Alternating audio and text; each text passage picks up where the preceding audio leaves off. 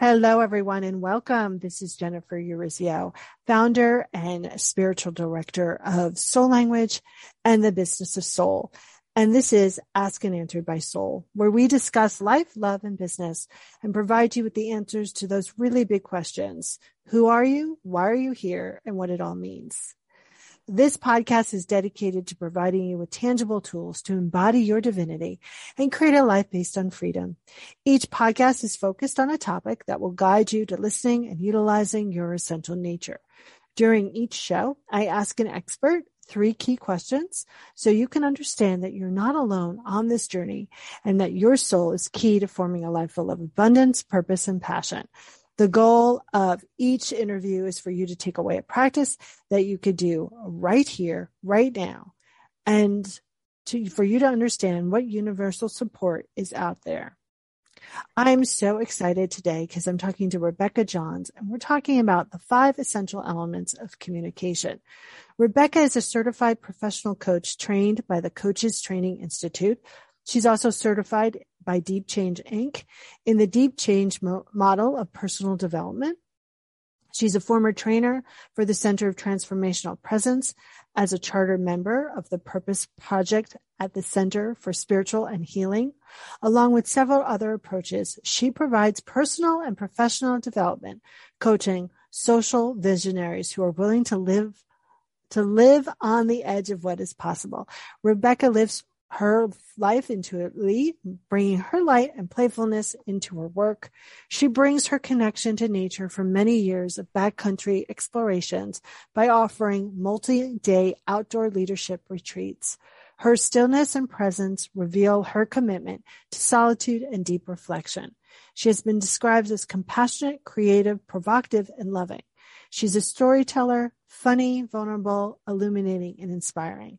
She lives in the mountains of Montana, deeply connected to the natural world. Her coaching is for those willing to transform their lives and their work. Hi, Rebecca. Hi. I'm so excited that you're here. Me too.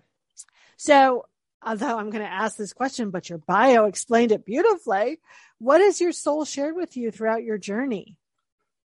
Oh, my goodness. You know, this willingness to listen to our soul.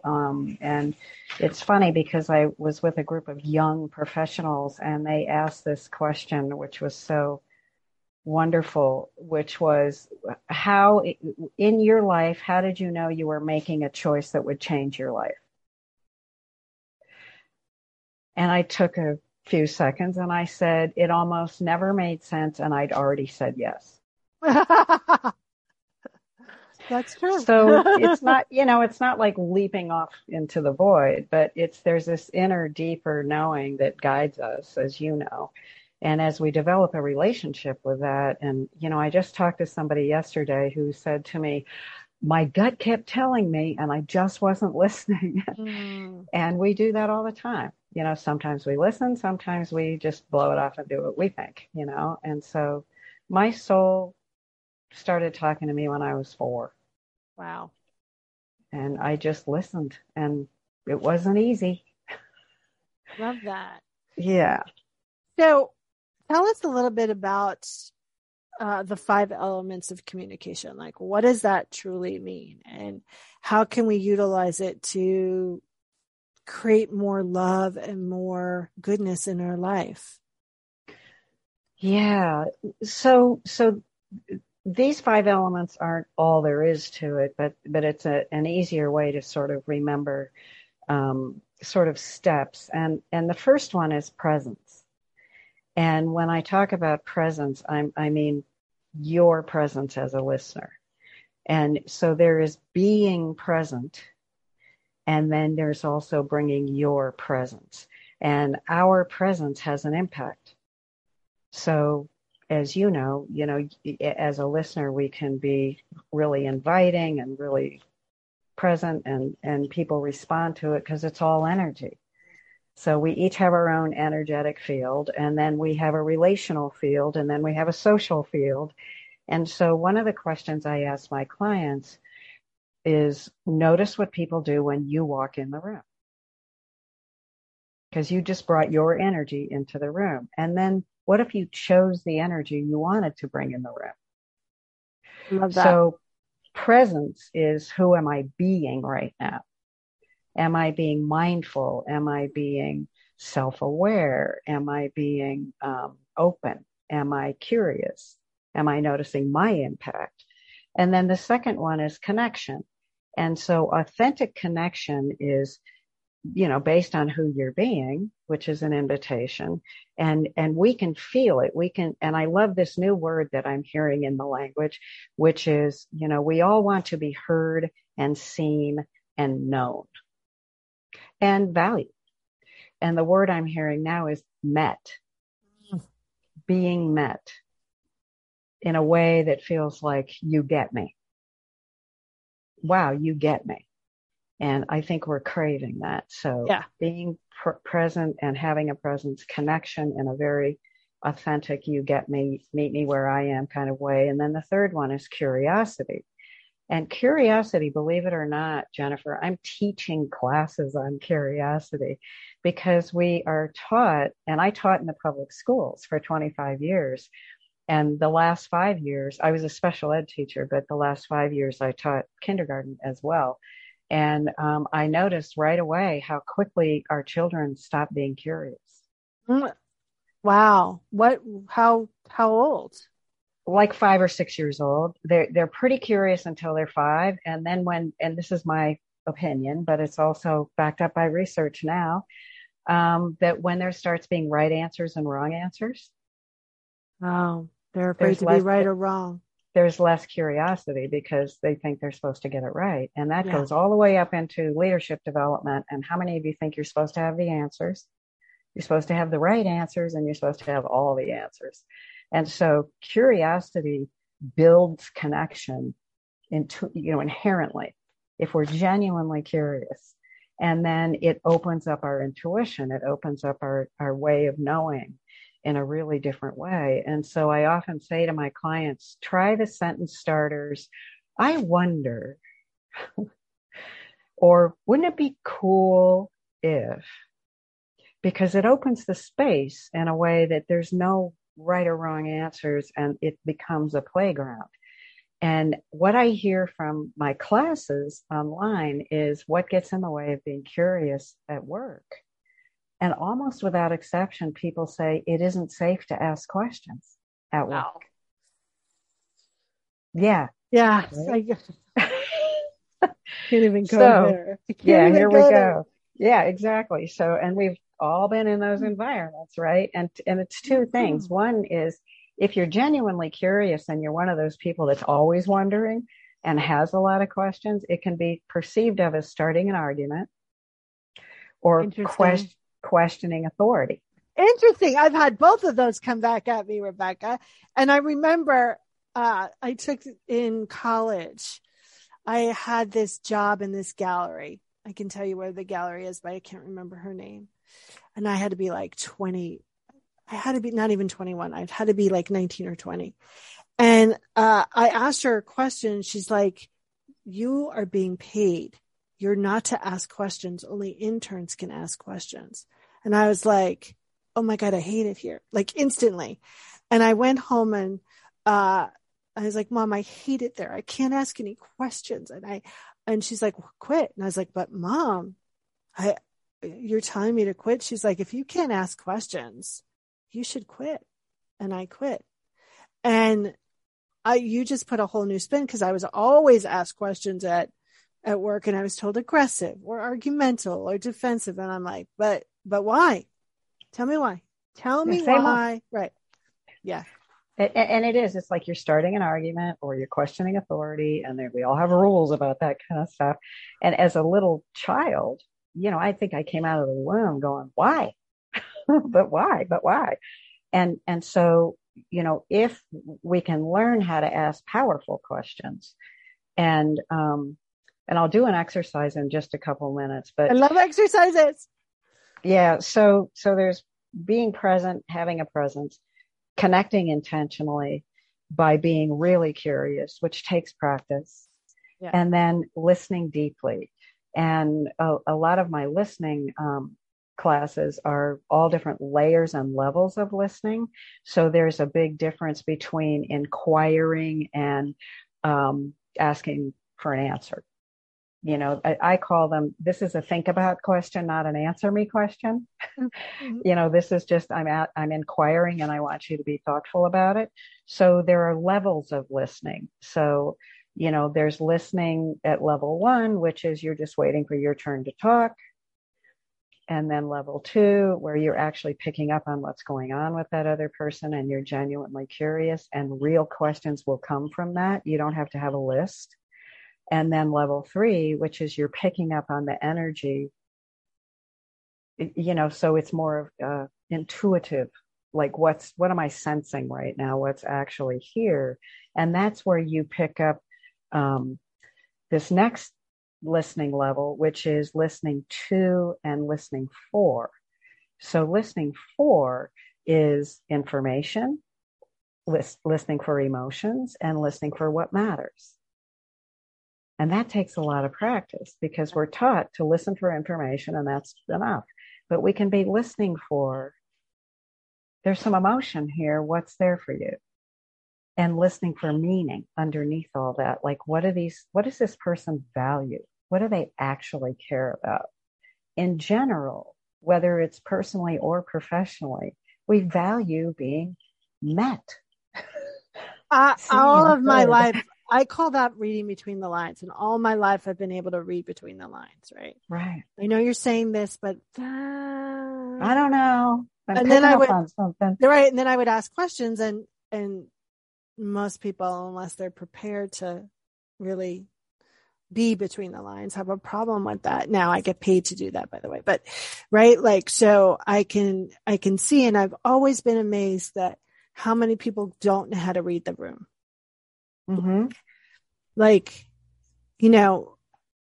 Werner will try to, like, if I'm in a really bad, he'll try to make a joke and I'll be like, dude, like, he goes, but I can always make you laugh. I'm like, yeah, but there comes a certain point when the warrior is just about to panic.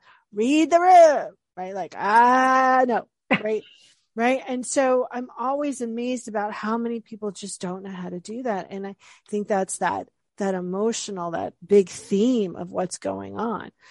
Whew, I love this conversation. Keep going. Well, I'll say one more thing about listening, because I'm kind of doing this in a sequence. And one of the other exercises that my clients work with a lot is listening from. And so what that means is, am I listening from a position of expert? Or am I listening from a place of genuine curiosity? Because if you're genuinely curious, you're not the expert. And there's no image to manage. It's like, it's okay to not know. It's okay to just be curious. So listening from a position of, I'm the expert and I have the answers and I'm just going to tell you what to do, which is very common in the workplace, because if people get interrupted, they just want to tell them what to do, so they go away. When there's actually an opportunity, not all day, every day, but an opportunity to develop the person who just came in with a question and to say something like, what have you thought of?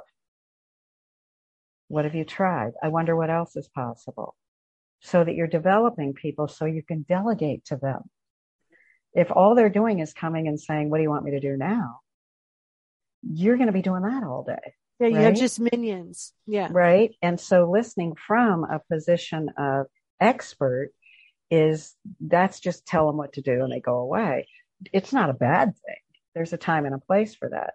And then listening from a position of total curiosity and openness is very different, where you kind of ask questions that are tap into the potential, and listening from openness and a willingness to learn. That's slightly different than listening from curiosity. They go together. And then the one that happens the most is listening to fix. And what I've noticed, because it's like, just do this. Right? And what I've noticed recently in the last 2.5 years with the pandemic is, if somebody says, how are you? And I go, well, I'm okay. I'm not that good. And then they go, well, what's wrong? And then they just can't wait to get in there and go, well, don't be unhappy. Don't be sad. Just do this. And so it dismisses that whole emotional realm of, energy that we can pick up on, because emotions show us where there's meaning. That's it. There aren't good ones and bad ones, or right ones or wrong ones. They're just there to tell us where there's something that matters. So if we're having a strong emotion, something's important.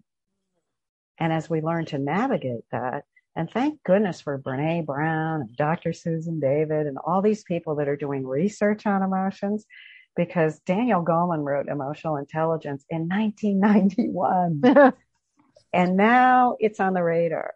So these levels of listening. And then the fifth piece of communication is trust. And everybody has their own version of trust. I often work with teams and do these exercises on journaling exercises on what's your version of trust. For a lot of people, it's competence. For a lot of people, it's you say what you're going to do and you do it, and you're reliable and you get it done and you tell me when it's done, right? So that's competence-based trust. And then there's character-based trust. I would leave my child with you for a week. And so we're not all coming at trust from the same. And it's funny when I do it with teams and then they start to share with each other about their version of trust. I always hear somebody go, "That's what you think trust is?" And then they start to realize that that's a word that we throw around and we assume everybody means the same thing. So presence, connection, curiosity, listening, and trust. And all of these require what I call my 4 essential elements of leadership, which is be grounded, be clear, be confident, and be skillful. And confident comes from competence. The more you practice something, the better you get at it, and then the more confident you get. So when I work with women who say, it isn't safe to ask questions where I work, or I have ideas or questions and they get stuck in my throat, and it isn't worth it, so I just don't talk. And then we start getting into what's the difference between manipulation and strategy. And do you go in the bathroom and hatch a plan and make the men think it's their idea? Ooh, I don't know. But, or do you learn how to speak your truth, even if your voice is shaking? Yeah. There's a great commercial. I don't even know what it's for. I think it's for some audio system, and it's a conference room, and it's about being clear, and you can hear you can be heard in a crowded room. And this woman stands up, and even if you feel shaky, and she stands up, she goes, "Your idea sparked what you were saying the other day sparked an idea." And it's, she's like being heard, right? And I think that is key. Being seen, being heard, being met, so to speak. There's this woman who did meditation in jails and dealt with people on death row, murderers. And they said that the only time they've ever felt seen or heard was when they were killing someone. Like, that is astounding to me, right? Mm-hmm. And I think what we're talking about here in the communications is really, if you want to be seen and heard and met, then you also have to bring all of that to the game, right? And that takes you being grounded and you having confidence. And I love your definitions of trust and really understanding, like, what is our definition of trust? And I'm gonna ask a couple of people what their definition of trust is, because because I know mine are words and actions measure up. If your words and actions don't measure up, I don't trust you. I also trust people by gut as well. Like, I'll be like, I don't trust them. I don't know why I don't trust them, but I don't trust them. And I can point out times in my life where I was like, I don't trust them, and then I had the reason why.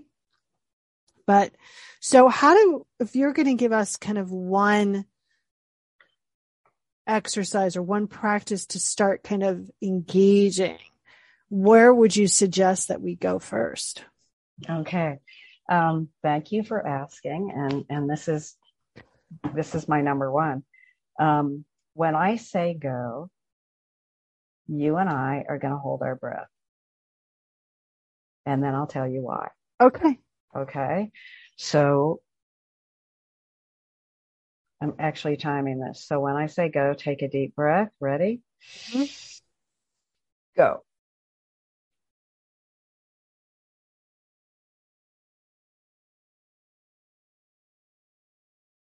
Okay. How long do you think that was? I don't know, 5 seconds. It seemed like forever. 8 seconds. Wow. The reason I do 8 seconds is that I learned this from a neuroscientist because I'm a research nerd, because I taught special ed. And I wanted everything to be, you know, it takes 8 seconds for a fully intact, healthy adult brain to take information in, process it, and get all the way up here and formulate a meaningful response. So let's do it again. That Let's do doesn't it. seem very long. Well, try it again. Okay, are you ready? When I say Uh-huh. go, ready? Go.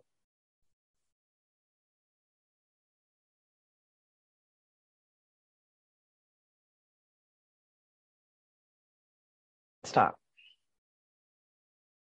So how often, Jennifer, in our day-to-day interactions, personally and professionally, particularly in the workplace, does anybody say, give me a second, I want to think?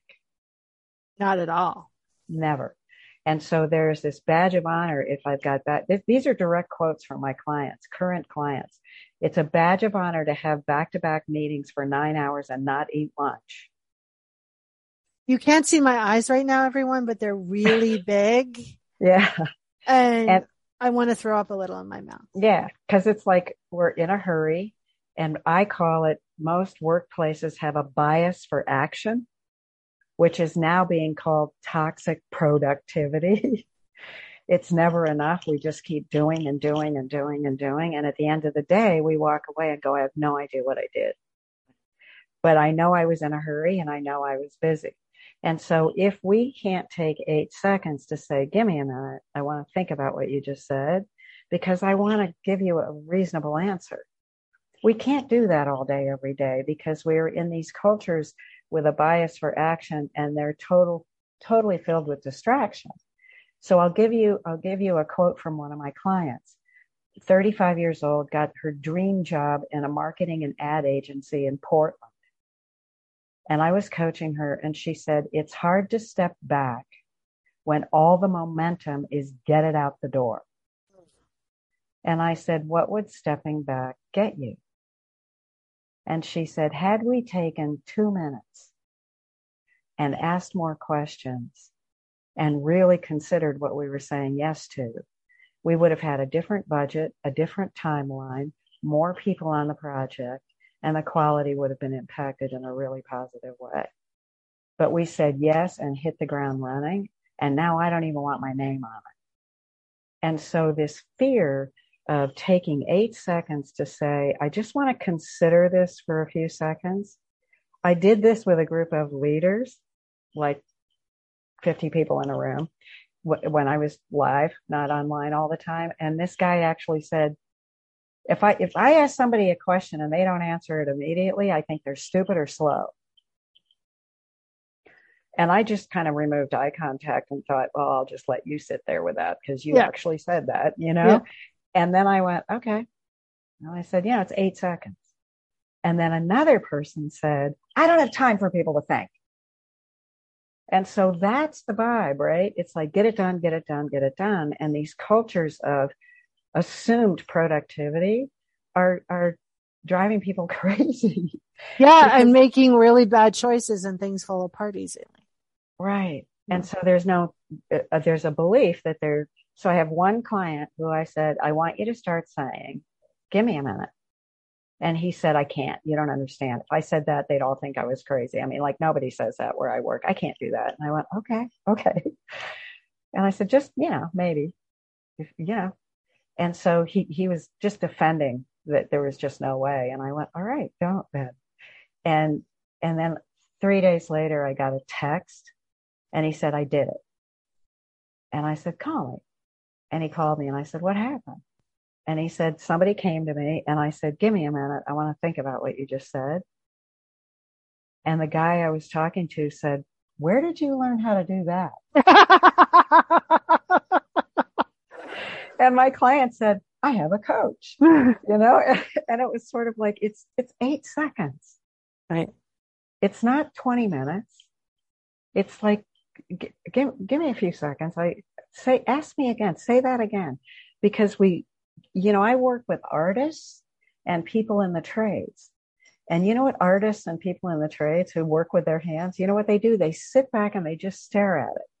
If they can't, and this is what they say, if you can't figure it out, if you sit back, it will show you. If you look at it long enough, it'll tell you. Same thing with people. Yeah. And it's like reading people. It's when I was training teachers, after I left the public schools, I'd go into classrooms and I'd pull the teacher over and go, tell me what you see. And they go, what do you mean? And I go, them. What do you see? And they go, I don't know what you're asking me to notice. And I was like, oh, well, stand back and watch, because there's patterns. There are patterns in every environment with human beings. You'll start to see the patterns and then you'll know what's going on. And someone asked me a while ago, were you ever able to teach people how to see? And I said, yeah. But to be fair, teachers in this country are so overwhelmed. They just want one answer. Just tell me one thing I can do for all of them, And it's like, well, but they're not all the same. This one's hyperactive, this one's hypervigilant, and this one's hyperarousal. You don't respond to those the same way. But because they're overwhelmed all the time, because we have this culture of overwhelmment, and we're running around doing all the time, that to step back and say, give me a minute, I want to watch. And I want to learn how to see when it's going to happen or what's going to happen. And so I get this luxury of being part of workplaces, which I believe every environment is a learning environment. It's just like a classroom. You'll figure out who do they really listen to, because it's usually not the person who has the power, positional. Right. It's somebody in the environment that never says anything. And when they do, everybody goes, what? Yeah. So it's fascinating. Very fascinating. And I could talk to you all day long. Likewise. Thank you.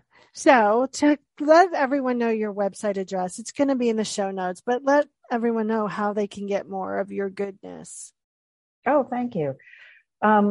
Actually, so my website is Rebecca, REBECCA, Johns, JOHNS, coaching, RebeccaJohnsCoaching.com. And the easiest way to reach me is my phone number and email are both on the website.